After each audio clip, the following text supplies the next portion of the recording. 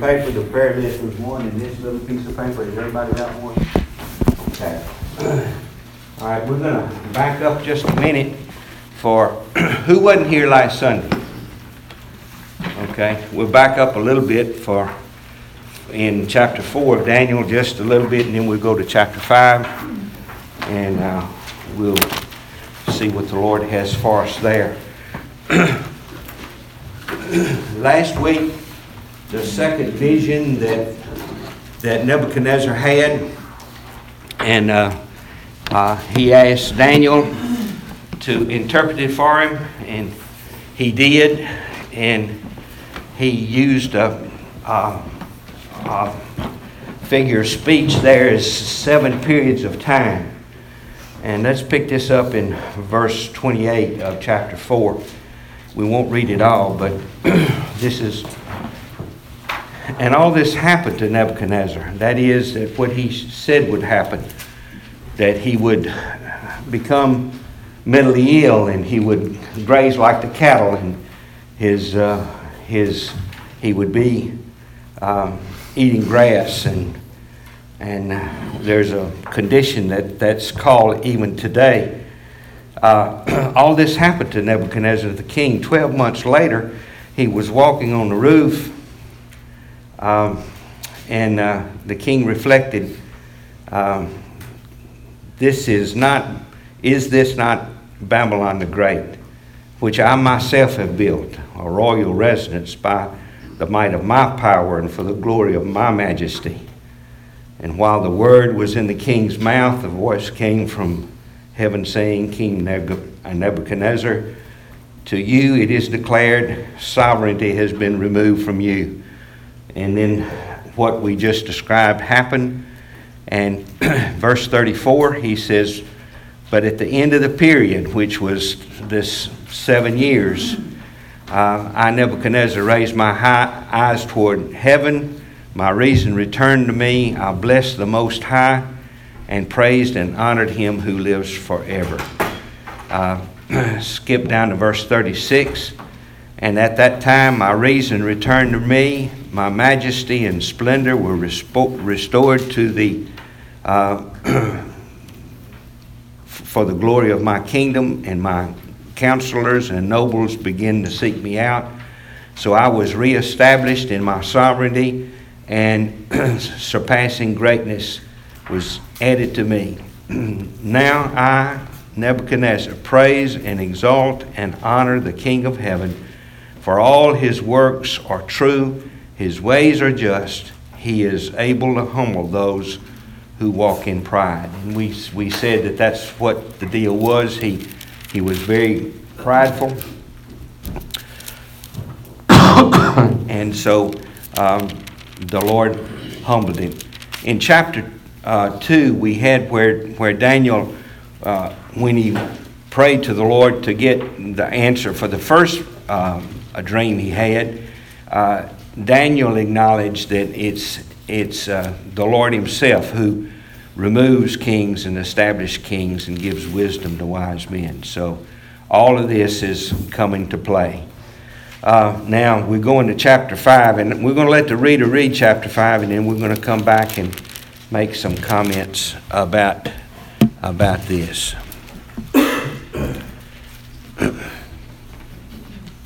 Great feast for 1,000 of his nobles, and he was drinking wine in the presence of the 1,000. When Belshazzar tasted the wine, he gave orders to bring the gold and silver vessels which Nebuchadnezzar his father had taken out of the temple which was in Jerusalem, so that the king and his nobles, his wives and his concubines, might drink from them. Then they brought the gold vessels that had been taken out of the temple, the house of God, which was in Jerusalem. And the king and his nobles, his wives and his concubines, drank from them. They drank the wine and praised the gods of gold and silver, of bronze, iron, wood, and stone. Suddenly the fingers of a man's hand emerged and began writing opposite the lampstand on the plaster of the wall of the king's palace. And the king saw the back of the hand that did the writing. Then the king's face grew pale, and his thoughts alarmed him, and his hip joints went slack, and his knees began knocking together. The king called aloud to bring in the conjurers, the Chaldeans, and the diviners. The king spoke and said to the wise men of Babylon, "Any man who can read this inscription and explain its interpretation to me shall be clothed with purple and have a necklace of gold around his neck and have authority as third ruler in the kingdom." Then all the king's wise men came in, but they could not read the inscription or make known its interpretation to the king. Then King Belshazzar was greatly alarmed. His face grew even paler, and his nobles were perplexed. The queen entered the banquet hall because of the words of the king and his nobles. The queen spoke and said, "O king, live forever. Do not let your thoughts alarm you, or your face be pale. There is a man in your kingdom, in whom is the spirit of the holy gods, and in the days of your father, illumination, insight, and wisdom, like the wisdom of the gods, were found in him. And King Nebuchadnezzar, your father the king, appointed him chief of the magicians, conjurers, Chaldeans, and diviners. This was because an extraordinary spirit, knowledge and insight, interpretation of dreams, explanation of enigmas, and solving of difficult problems were found in this Daniel, whom the king named Belteshazzar. Let Daniel now be summoned, and he will declare the interpretation." Then Daniel was brought in before the king. The king spoke and said to Daniel, "Are you that Daniel who is one of the exiles from Judah, whom my father the king brought from Judah? Now I have heard about you that a spirit of the gods is in you, and that illumination, insight, and extraordinary wisdom have been found in you. Just now the wise men and the conjurers were brought in before me, that they might read this inscription and make its interpretation known to me. But they could not declare the interpretation of the message. But I personally have heard about you, that you are able to give interpretations and solve difficult problems. Now, if you are able to read the inscription and make its interpretation known to me, you will be clothed with purple and wear a necklace of gold around your neck, and you will have authority as the third ruler in the kingdom." Then Daniel answered and said before the king, "Keep your gifts for yourself, or give your rewards to someone else. However, I will read the inscription to the king and make the interpretation known to him. O king, the Most High God granted sovereignty, grandeur, glory, and majesty to Nebuchadnezzar your father. Because of the grandeur which he bestowed on him, all the peoples, nations, and men of every language feared and trembled before him. Whomever he wished he killed, and whomever he wished he spared alive, and whomever he wished he elevated, and whomever he wished he humbled. But when his heart was lifted up, and his spirit became so proud that he behaved arrogantly, he was deposed from his royal throne, and his glory was taken away from him. He was also driven away from mankind, and his heart was made like that of beasts, and his dwelling place was with the wild donkeys. He was given grass to eat like cattle, and his body was drenched with the dew of heaven, until he recognized that the Most High God is ruler over the realm of mankind, and that he sets over it whomever he wishes. Yet you, his son Belshazzar, have not humbled your heart, even though you knew all this. But you have exalted yourself against the Lord of heaven, and they have brought the vessels of his house before you. And you and your nobles, your wives, and your concubines have been drinking wine from them. And you have praised the gods of silver and gold, of bronze, iron, wood, and stone, which do not see, hear, or understand.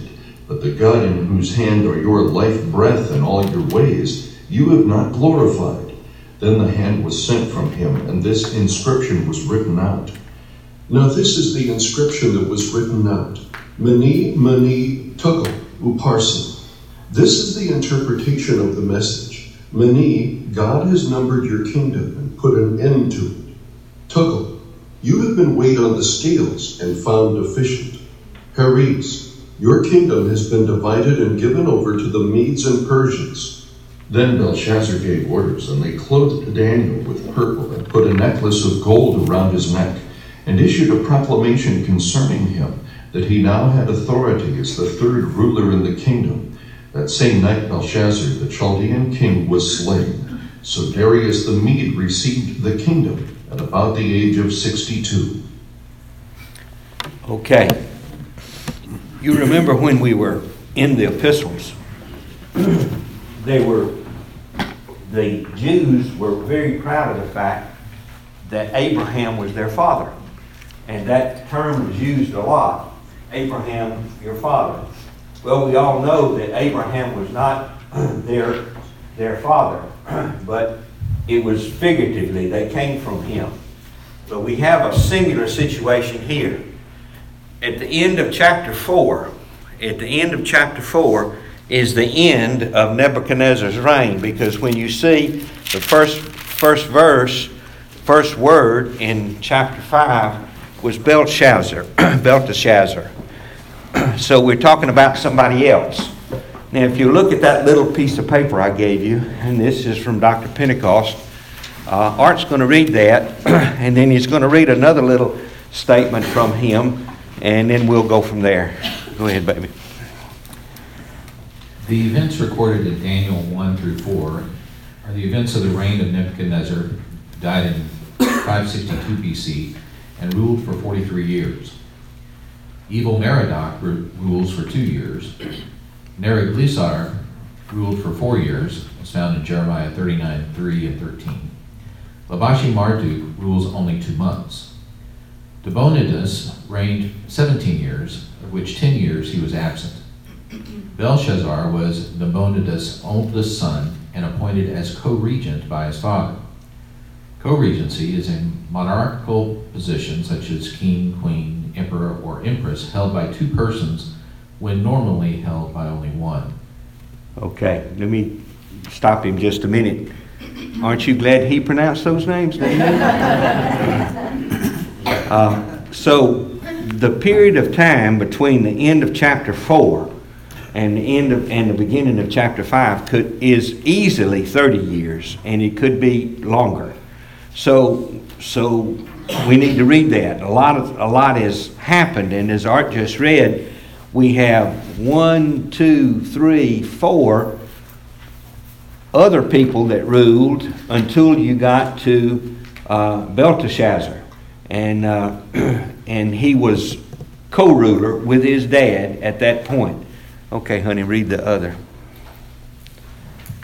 Just to clarify, Belteshazzar is actually the other name for Daniel. Belshazzar is the king that we're talking about. Thank you. Back to the commentary. Belshazzar was Nabonidus' eldest son and was appointed by his father as his co-regent. Nebuchadnezzar is referred to as Belshazzar's father in the sense that he was his ancestor or predecessor. This co-regency explains why Belshazzar was called king and why he exercised kingly authority even though Nabonidus actually held the throne. Babylon was being besieged by the Persian army led by Ukbaru, governor of Gutium, while Belshazzar, inside the city, was giving a great banquet for 1,000 of his nobles. Belshazzar's name means Bel, another name for the god Marduk, has protected the king. Perhaps the banquet was given to show Belshazzar's contempt for the Persians and to allay his people's fears. Archaeologists have excavated a large hall in Babylon, 55 feet wide and 165 feet long, that had plastered walls. Such a room would have been sufficient to house a gathering of this size. Belshazzar considered his city secure from assault because of its massive walls. Within the city were supplies that would sustain it for 20 years. Therefore, the king felt he had little cause for concern. Okay. While this feast was going on, Babylon was being besieged. That tells you something. And as Art just read, Dr. Pentecost said that they've had provisions within the palace for 20 years. They were preppers before preppers were valid. But anyway, that's what happened here. And in verse 3, they had brought the gold vessels that had been taken out of the temple, the house of God, which was in Jerusalem, and the kings and the nobles, his wives, and so forth, drank. And this pushes it back here now some 50, 60 years at this point, when they brought the vessels from Jerusalem and besieged it, and brought Daniel, Meshach, and Abednego as teenagers to Babylon. So a lot of time has taken place here, and as we talked about last week, we change pretty quick. Our ideas of what's going on and right and wrong and everything else, it quickly changes, and we've mentioned that last week. But anyway, at this particular time, this man's hand appeared on the wall, and the king, pronounce it for me, Belshazzar. Belshazzar, he knew there was something there, and so he asked his people to come and interpret it, and they couldn't. Now Daniel wasn't at this feast because he was summoned, and he said, well, his wife told him in verse 11, there is a man in your kingdom in whom the spirit of the holy gods, and we talked about this last week, although Nebuchadnezzar had said, there is but one God, they went back to this thing of being polytheistic. It was a lot of different gods there. And he says, the holy gods in the days of your father, which, as I said a while ago, this was back to Nebuchadnezzar, who was the father, but here we have 4 generations coming down to this point. And he says, your father the king appointed him as chief. Verse 12, this was because an extraordinary spirit of knowledge and insight and interpretation of dreams explaining difficult problems were found in Daniel, and let Daniel be summoned. So he came. He came and he summoned him, and then he gave this pronouncement. He said, you'll be third ruler of the kingdom, and I'll put purple on you and a gold chain around your neck. And verse 17, Daniel said, you can keep all that stuff, but I'll do the interpretation. He says in verse 18, O King, the Most High God granted sovereignty to you and grandeur and glory and majesty to Nebuchadnezzar your father. We talked about that last week, that sovereignty of the Lord comes out through the book repeatedly, that God is sovereign and He's over everything. He's over Nebuchadnezzar. He's over the rulers of everything. And it's true today. God is still sovereign in everything, regardless of how big we think we are and how much we know and how much we put in our own knowledge and abilities. God is still in control. And sometimes we forget that, or we get so arrogant that we just do. Verse 19, because of the grandeur which He, the Lord, bestowed on him, Nebuchadnezzar, all the people, nations, every language feared and trembled him. He killed who he wanted to. He elevated who he wanted to. Verse 20, but when his heart was lifted up and his spirit became so proud, he became arrogant. And we know from last chapter 4 what happened. He was made to go like the animals and eat grass and was out in the field. Verse 22, yet you, his son, have not humbled your heart, even though you knew this. I think that's probably some of the saddest commentary for us today. We know what the Lord is capable of doing, and it's kind of like we thumb our nose at Him. That, well, He's not going to do that to us. He very well could do that to us because He's God. And as Isaiah has told us, and it's a thing that rings true, I am God and there is no other. And when we think we're so big in our britches, God can humble us. And He has a lot of ways He can do that. And you can just think to yourself about the ways that the Lord has got that He can humble us. When we're obedient to Him, obey, obey, obey, obey. How many times did God have to say it? We say it to our own children, just obey us. Just obey us. It's a different ballgame. It's a different ballgame when we are obedient. So He says, you knew this. Verse 22. And you didn't humble your heart. Verse 23. You have exalted yourself against the Lord of heaven. You have brought the vessels of His house before you. And you folks have been drinking and you've been praising the gods of gold, silver, bronze, wood, and stone, which do not see, hear, or understand. But the God in whose hand are your life breath and the ways you have not glorified. All these things can't do it.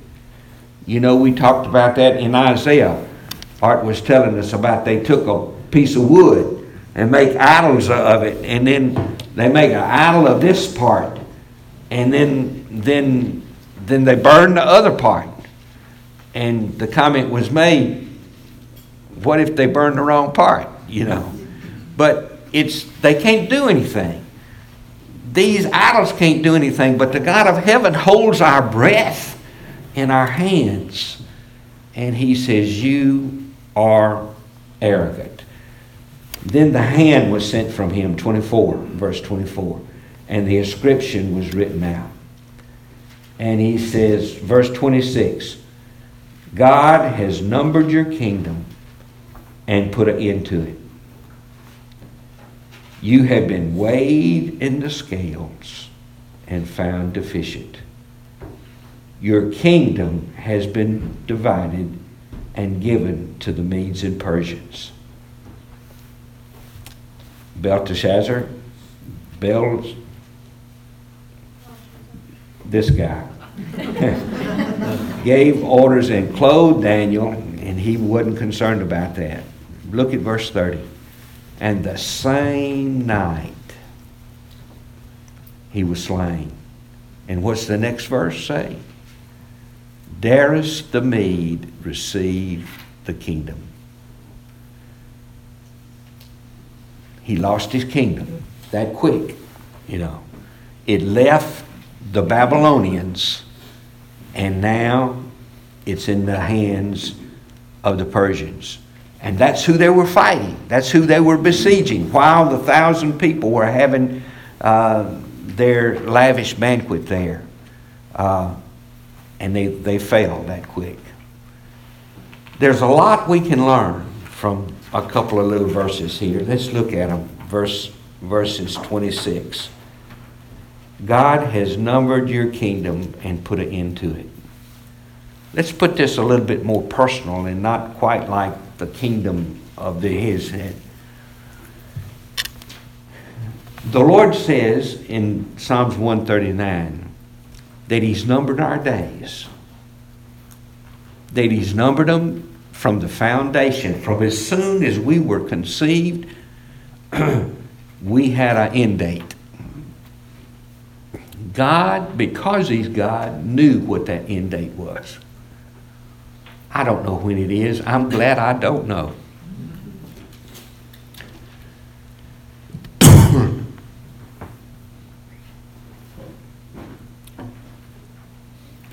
You reckon Carl Vinson had any idea when he went to Hope that morning, that afternoon, he would meet some episode that would later take his life? He had no idea.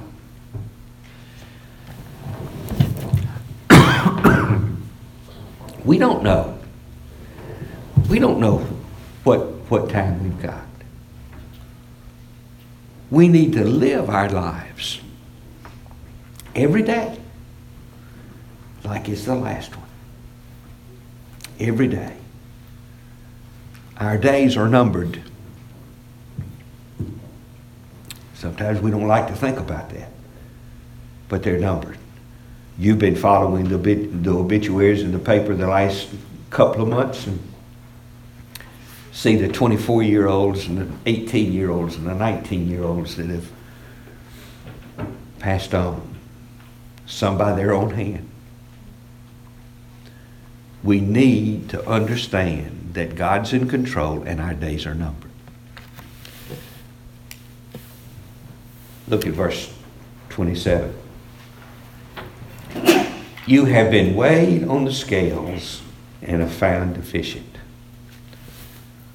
We normally look at the scales of justice and we look at the balance there of the scales.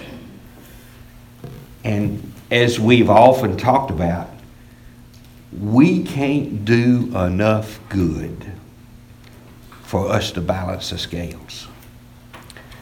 We can go through every seat in here,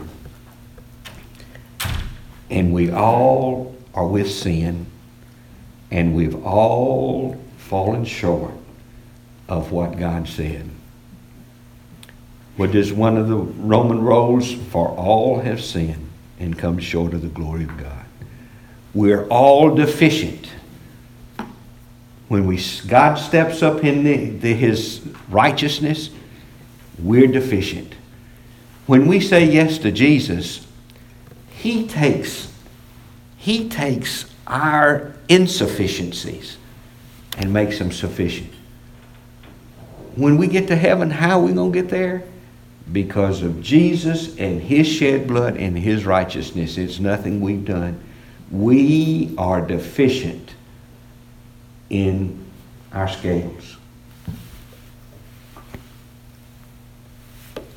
28. Your kingdom has been divided.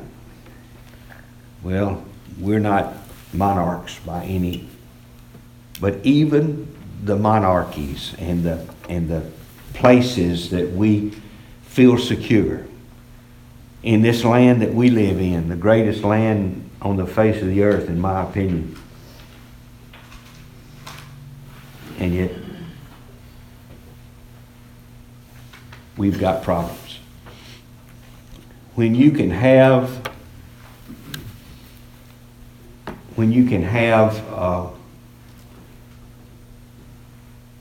a correspondence dinner, and when all kind of vile things are said against people,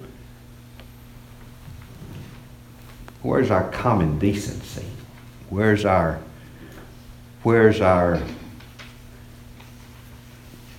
what's wrong with us? You know? What's wrong with us?